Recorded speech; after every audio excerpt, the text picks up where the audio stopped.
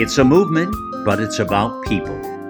Be the People is about we the people joining forces to reclaim and reshape the best of our nation's time-treasured traditions. Each week, we offer insightful interviews with movers and shakers from all different spheres of life. And now, please welcome Dr. Carol Swain. Welcome to the Be the People show. Today we're going to be talking about the coronavirus as well as updating ourselves with Diane Black, who was the former chair of the House Budget Committee. And she worked to draft the 2018 fiscal year budget that cut millions of dollars in wasteful spending.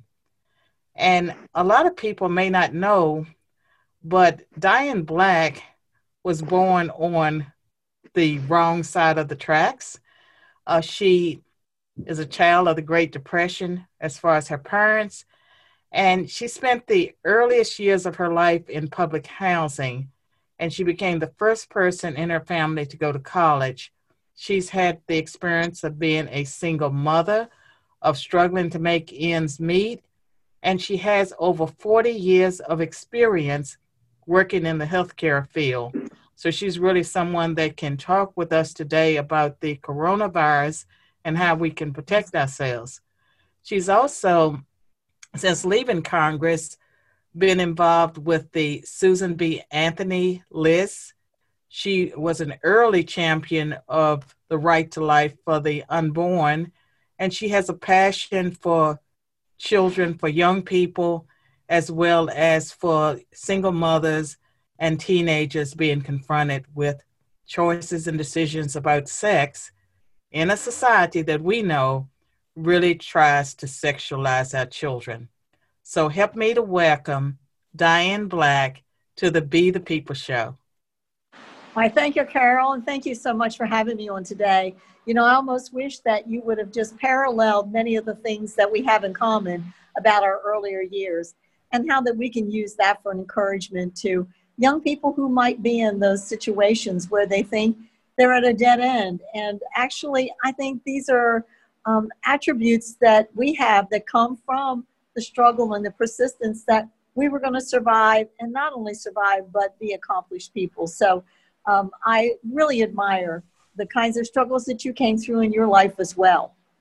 And you know, it's really true that it's all about your attitude. It determines more about whether you're going to be successful than where you're born, your income, the education of your parents, because you can be born in wealth and still, if you had the wrong attitude, you can squander it all. A person born in poverty that's a hard worker, we know people of faith can overcome all kinds of obstacles that other people would see as impossible. They have a way of making things happen.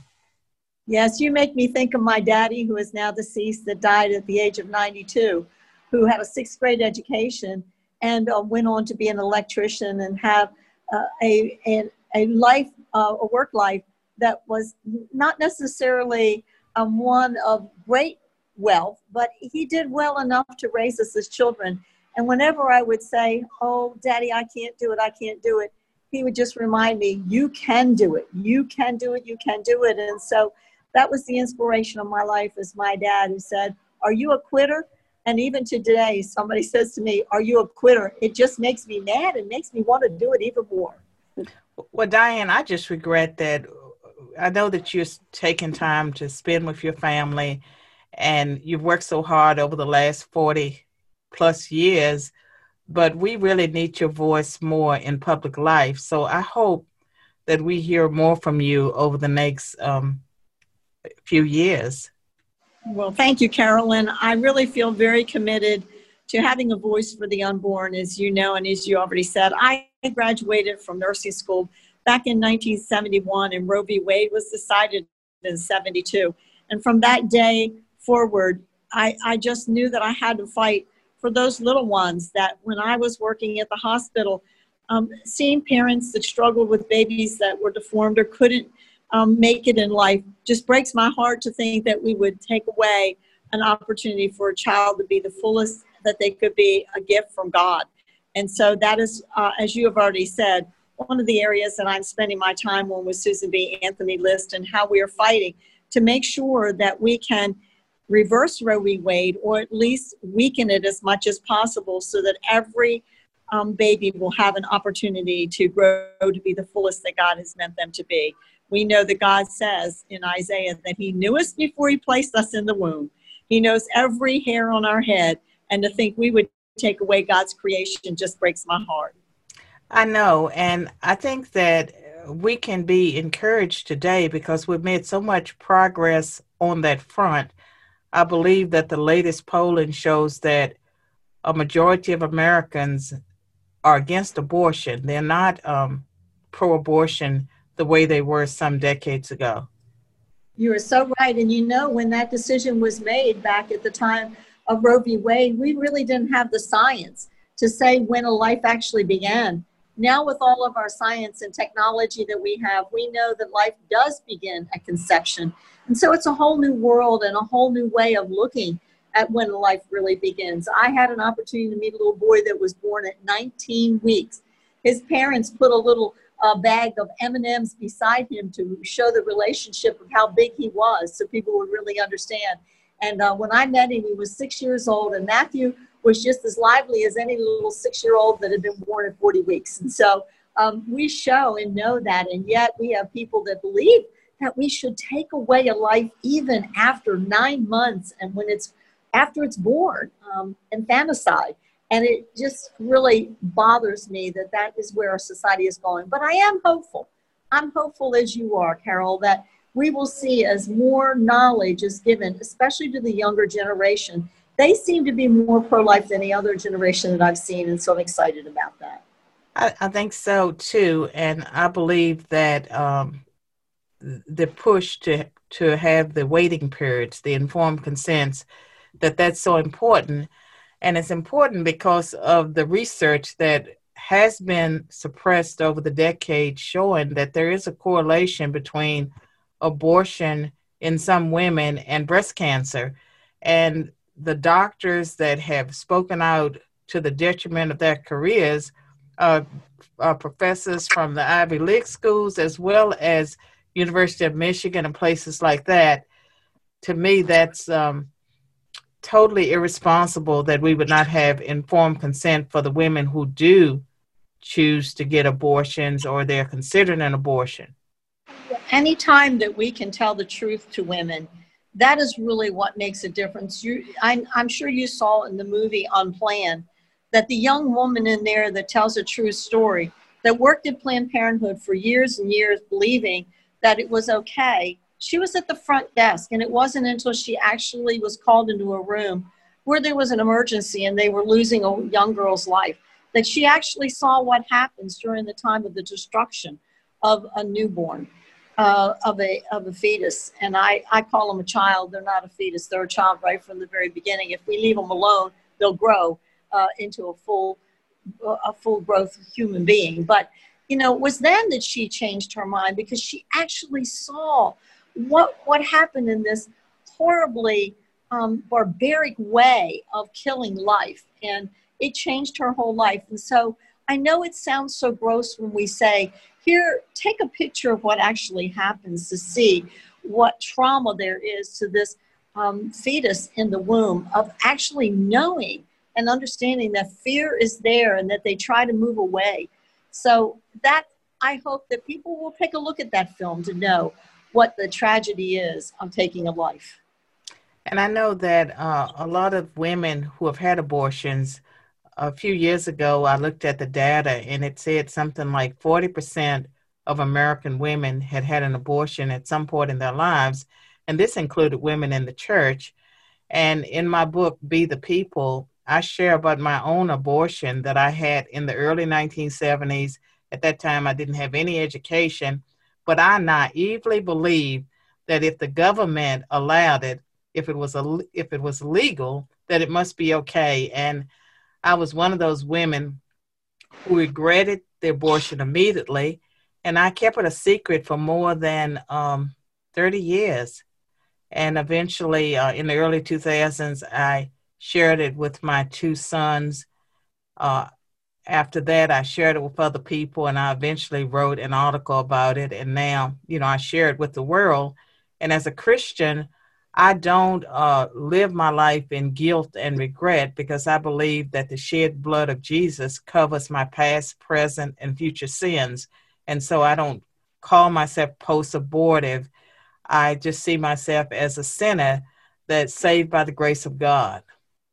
Oh, you said that so well, Carol. That should be recorded and just put out everywhere for young women to hear what you have to say. And you're so right. There are so many women who have not come to that point where you have, where they know that they are forgiven and they have forgiven themselves. And so we see women who post-abortion do go through a lot of really difficult things with depression and alcoholism and all kinds of destructive behavior until they do face what was something that they did many years ago and know that God does forgive them and love them, and to know that it's someday when they go to heaven, they will meet that child. Such a beautiful story, such a beautiful end to a tragic situation, isn't it? Yes, and we're going to take a break. And when we return, I'd like to talk a little bit about your years in the healthcare field and what you can tell us about the coronavirus. Each week, the Be the People Show presents interviews with insightful guests from the world of politics, religion, media, and culture. The Be the People Show is on podcast. It offers bonus footage. To listen to Be the People online, go to the BeThePeopleNews.com website and subscribe to the Be the People podcast, heard also on the America Out Loud Network.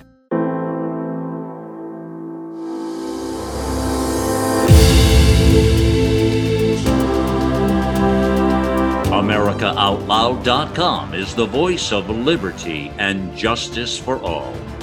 As we celebrate our 4-year anniversary, thank you for making it all possible. Well, shouldn't news deliver truth and inspire us to reach higher? With blogs, podcasts, video, and 24/7 talk radio on our free apps on Apple, Android, or Alexa. We are the vision of the Voices America Out Loud Talk Radio.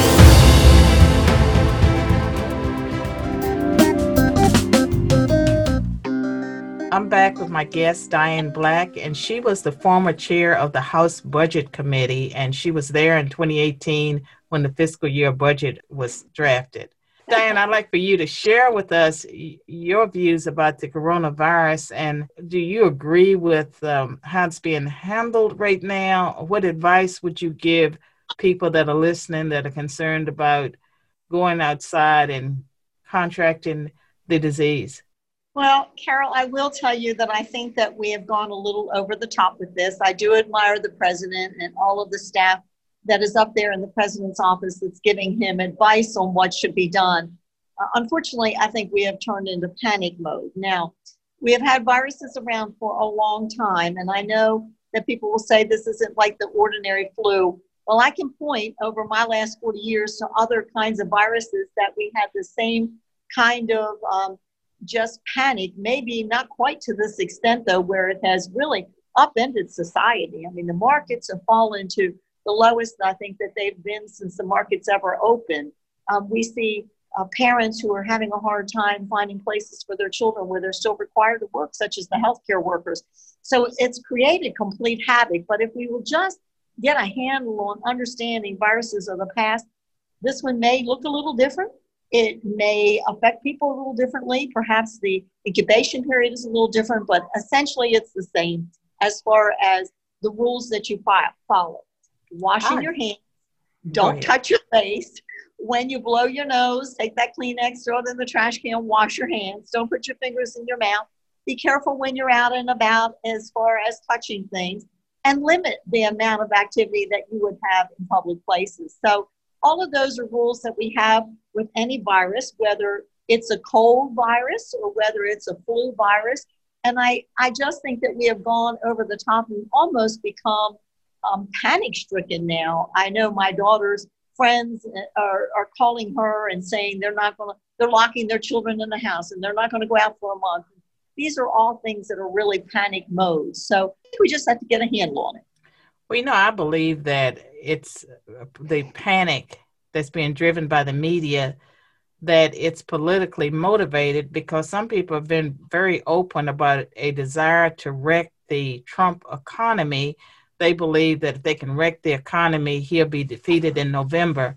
And I believe that that is behind a lot of the hype. I agree with you that is a part of this. And they'd like to see the whole society get panicked. And here's the conundrum here is, if the president doesn't take it to the fullest extent, and let's say we do have an epidemic, which would happen probably even if we didn't do all the things that we're doing, not to the extent that they might happen if you weren't making people aware. So on one side, he has to react that way. On the other side, if he's saying, well, I'm not doing all this because of the market, then he's seen as cruel and not being somebody that's compassionate. So I understand why the president and this administration, I know they have a heart for people. I know they want to be sure that our country is kept as safe as it can. But I want the everyday citizen to think about their walk of life and where they are and how they can protect themselves, at the same time not getting into this panic mode where you isolate your family and yourself. And you clean out every grocery store, and we become a nation of just panic-stricken. Roosevelt said the only fear you have to fear is fear itself.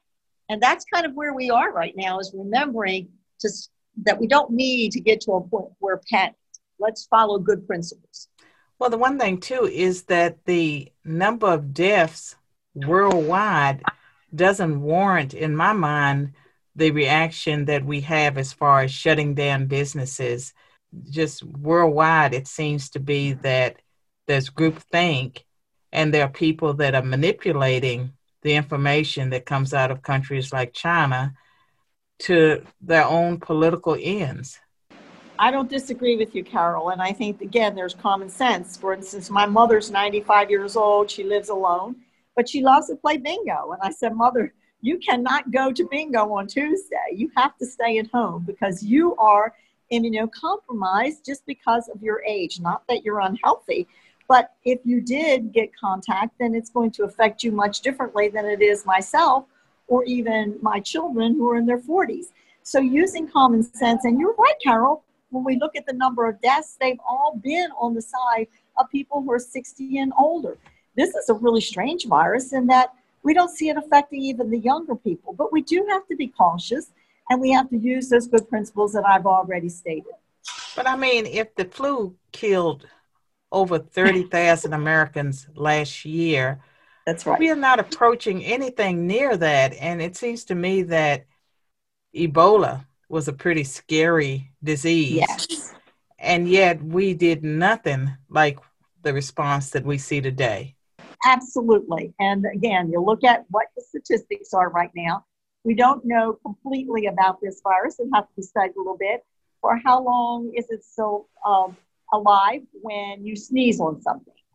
What is the incubation period? Because you know what? You could be walking around without any idea that you have been infected by it, because the incubation period, my understanding is right now, they say 4 days. So you wouldn't even have symptoms. You wouldn't be symptomatic for 4 days. How do you even know whether to isolate yourself? So when you do get sick, isolate yourself, take the good, the things that you know you need to do when you have a virus, drink plenty of fluids, treat the symptoms and the temperature and the cough and so on. And then only if you're not finding yourself getting better each day and getting worse do you seek to go to the hospital, because there's really not much you can do. You treat the symptoms just like you do the flu right now. You just treat the symptoms. And unless you get to the point where those symptoms have become too much for you to treat at home, should you even go to the doctor. Now, what's interesting to me is that the churches, most of them closed down, and throughout history, the churches have gone into places where there were plagues, and they ministered to the people, and they really put their faith in God. And you look at people like Mother Teresa, like she went to the sickest of the sick. I wonder if the decision of so many churches to close, does that bode ill for Christianity? what are we saying to the world? Because we used to be the people that were out there that ministered to the worst of the worst because we had a faith that God would protect us. Yes, that's true. And our church met this past Sunday for our regular church services. And it was just really interesting to see that we had people from other churches in our own community that had closed down and that came to our church because they had a desire to worship. Our church now is doing online worship, but we also have a daily prayer at 8 a.m.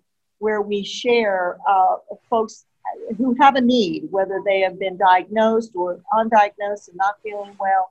And we share that and pray over them. And then we minister to them. If someone has gotten sick and they don't have someone there to bring them food and so on, that we will be the ones to do that. We will come and gather around them. So I think it is the best thing that we can do without having the doors open every day, but still ministering. And so I, as a nurse, I want to go out and help those. I'm not afraid to be a part of ministering to those that are sick. And God bless those people, the healthcare workers that are doing that right now. Well, do you believe that most healthcare workers are showing up for their jobs, or is this a time with all the warnings and fears that people have that you would expect a lot of people to leave the occupation and create more shortages because there are fewer people showing up for work? Yeah, I believe that, at least from what I'm seeing in my community, that we have healthcare workers who are going right back into the healthcare facilities and offering the services and doing whatever they can. There are some non-emergency areas that maybe have closed down, like for instance, dentists, unless you have a toothache, are probably not having their doors open for the regular cleanings and things of that sort that you could delay until we get over this hump. But for the most part, emergency rooms and places like that, and God love those who are in the elderly care centers, in the nursing homes, the assisted living, because that's really where it is the most dangerous.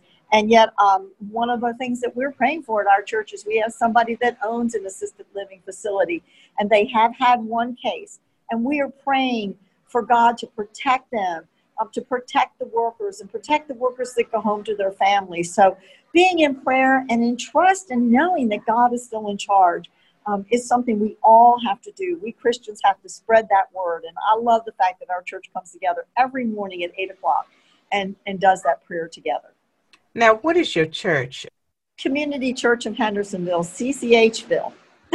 Oh, okay. Yeah. We're going to take another break. And when we return, I want to give you an opportunity to share any parting words that you have for our audience. What if there was a book that took the mystery out of prayer, one that made it easier for people to pray God's word with miraculous results? There is such a book. Joy Lamb's The Sword of the Spirit, The Word of God is a handbook that has changed the lives of thousands of people around the world. You can order your life-changing copy from Joy Lamb's website, theswordofthespiritbook.com. Order Joy's book and listen to her audio prayers while you're there. I'm back with my guest, Diane Black. And so, Diane, I guess we can move away from the coronavirus, and maybe I'd like to get your insights about what Congress is doing right now. Well, I don't think Congress is doing a lot, unfortunately. And I think that part of this is because there just really is not a lot of coming together in Congress. I am happy that they were able to come to a consensus of the amount of money they would put for the emergency funds for this virus. However, I am concerned that this will go over the wrong direction, where we'll give money to people that don't necessarily need it, and another $1 trillion in debt. And as you said, as the chairman of the budget committee and knowing what kind of debt we're already in, I hope that they will be very cautious about handing those dollars out and make sure they go to the people that are the truly neediest of the needy. Other than that, unfortunately, I think that we're really in a kind of pause button with Congress. Nancy Pelosi just will not work with this president. I give them all credit for coming together on finding a dollar amount for this special emergency money.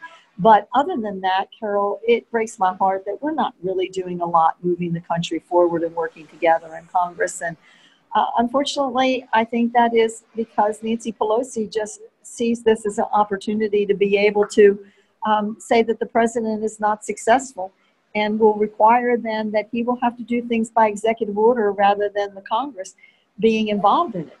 And you and I know that executive orders are not the best way to run this country. Congress has a role there. That's the reason why we have an executive branch and a legislative branch. So I hope that we'll see this election bring back President Trump. I have confidence that it will. He's running the country well. And I think once all of this gets settled, we'll see the stock markets come back and the American people will honor him, both for the economy and how he's handled this situation. Well, he certainly seems to be the right leader for our times. And when we look at the choices the Democratic Party has offered America, none of them are people that I have confidence in. And I believe that most Americans have watched them on the debate stage and they can compare them to President Trump. And they see that there's a stark difference between pandering and leadership. Oh, my goodness, you are so right. And if you go back and, as has been done on so many of these commercials, go back and look at what Biden has said in the past and what he says now, there certainly is a conflict in the two. And it's not just one or two things, it's many, many, many things. And so I believe that Biden is going to be the candidate unless something happens at their convention. But it appears that way at this point in time. And it really does worry me about the possibility of having him as the president, because I don't think he has the capability, honestly, of being the president of the United States. And I say that publicly. I think that he has had his time to serve, and seeing what we have seen on the campaign trail does not give me confidence that he could lead a country. And through something like this, I'm not sure that he would be able to do it. Maybe he'd have good advisors around him, but I just don't have the confidence. I don't think so. I think the Democratic Party has given itself over to special interest groups to the point that they would never have stopped the flights from China or closed off the borders. Excellent and so, point. Yeah, they're not really dedicated to America. They're dedicated to globalism. And I think that the spread of this disease gives us an opportunity to look at globalism afresh. And it's not something that should replace national sovereignty. That is an excellent point, Carol, and it's one that I think we could spend a whole nother podcast in talking about what happens when you go into this globalist thought. And we certainly see this strong president saying to China, no, we're not going to put up with your trade deals any longer. We are a sovereign nation, a nation that is doing very well economically, and we're going to change the way in which we have operated with you in the past, and putting his foot down. And so these are good for the United States. And I do think the economy will come back right away. Once we get a handle on this and the panic goes away, I think you'll see the stock markets really just start to come back every day because they have confidence. You know, they have confidence it's a president that can get things done. I believe when the death toll isn't as great as people have predicted, that gradually people will have more confidence that, you know, that we are not going to all drop dead of coronavirus and life will begin to return to normal. But what has been done, I think, using the coronavirus scare is just a total, almost destruction of our society and our way of life. And it's so surprising that we have been able to withstand so much over the course of our history, and then we allow this to bring our economy and our nation to a screeching halt. Do you think that after this is over and we start evaluating it, that we'll see a real analysis here and say perhaps we should think about this and how we will react the next time that this does occur, if it does occur? And it will. I mean, it's a virus. It will mutate. We'll always have viruses with us. We always have. Well, you know, my best hope, or my hope, is that somehow out of this would come the revival that many of us, a national revival that many of us have prayed for, and that people would reassess their priorities, because if you are just focused on yourself and secularism, you have nowhere to go. And I think that that's part of the panic, is that we have moved our confidence from God to man and what we can do. And what we can do, they tell us, is to stay home and don't talk to anyone, and all of these predictions. And you can see the manipulation. If you look at the Democratic Party, they've never particularly cared about the elderly. And all of a sudden, they've never particularly cared about the elderly. And all of a sudden, there's this focus on the elderly. And I just think that we're being manipulated, and hopefully more people will be able to see through that. I agree with you 100%. If people will just stop and use their own brains, listen to all that media hype. But Diane, I'd love to have you on the podcast again. And I hope that during your period where you're taking it a little bit slower, that you might think about writing a book or doing something that would share your wisdom to more of the world. Well, thank you for your encouragement, Carol. I'll take that seriously. And for the listeners, we've talked about a number of things this morning. And as always, I encourage you to remember the preamble of the Constitution. It's we the people. We the people must stand up and be the people who reclaim our nation and our world. Until next time.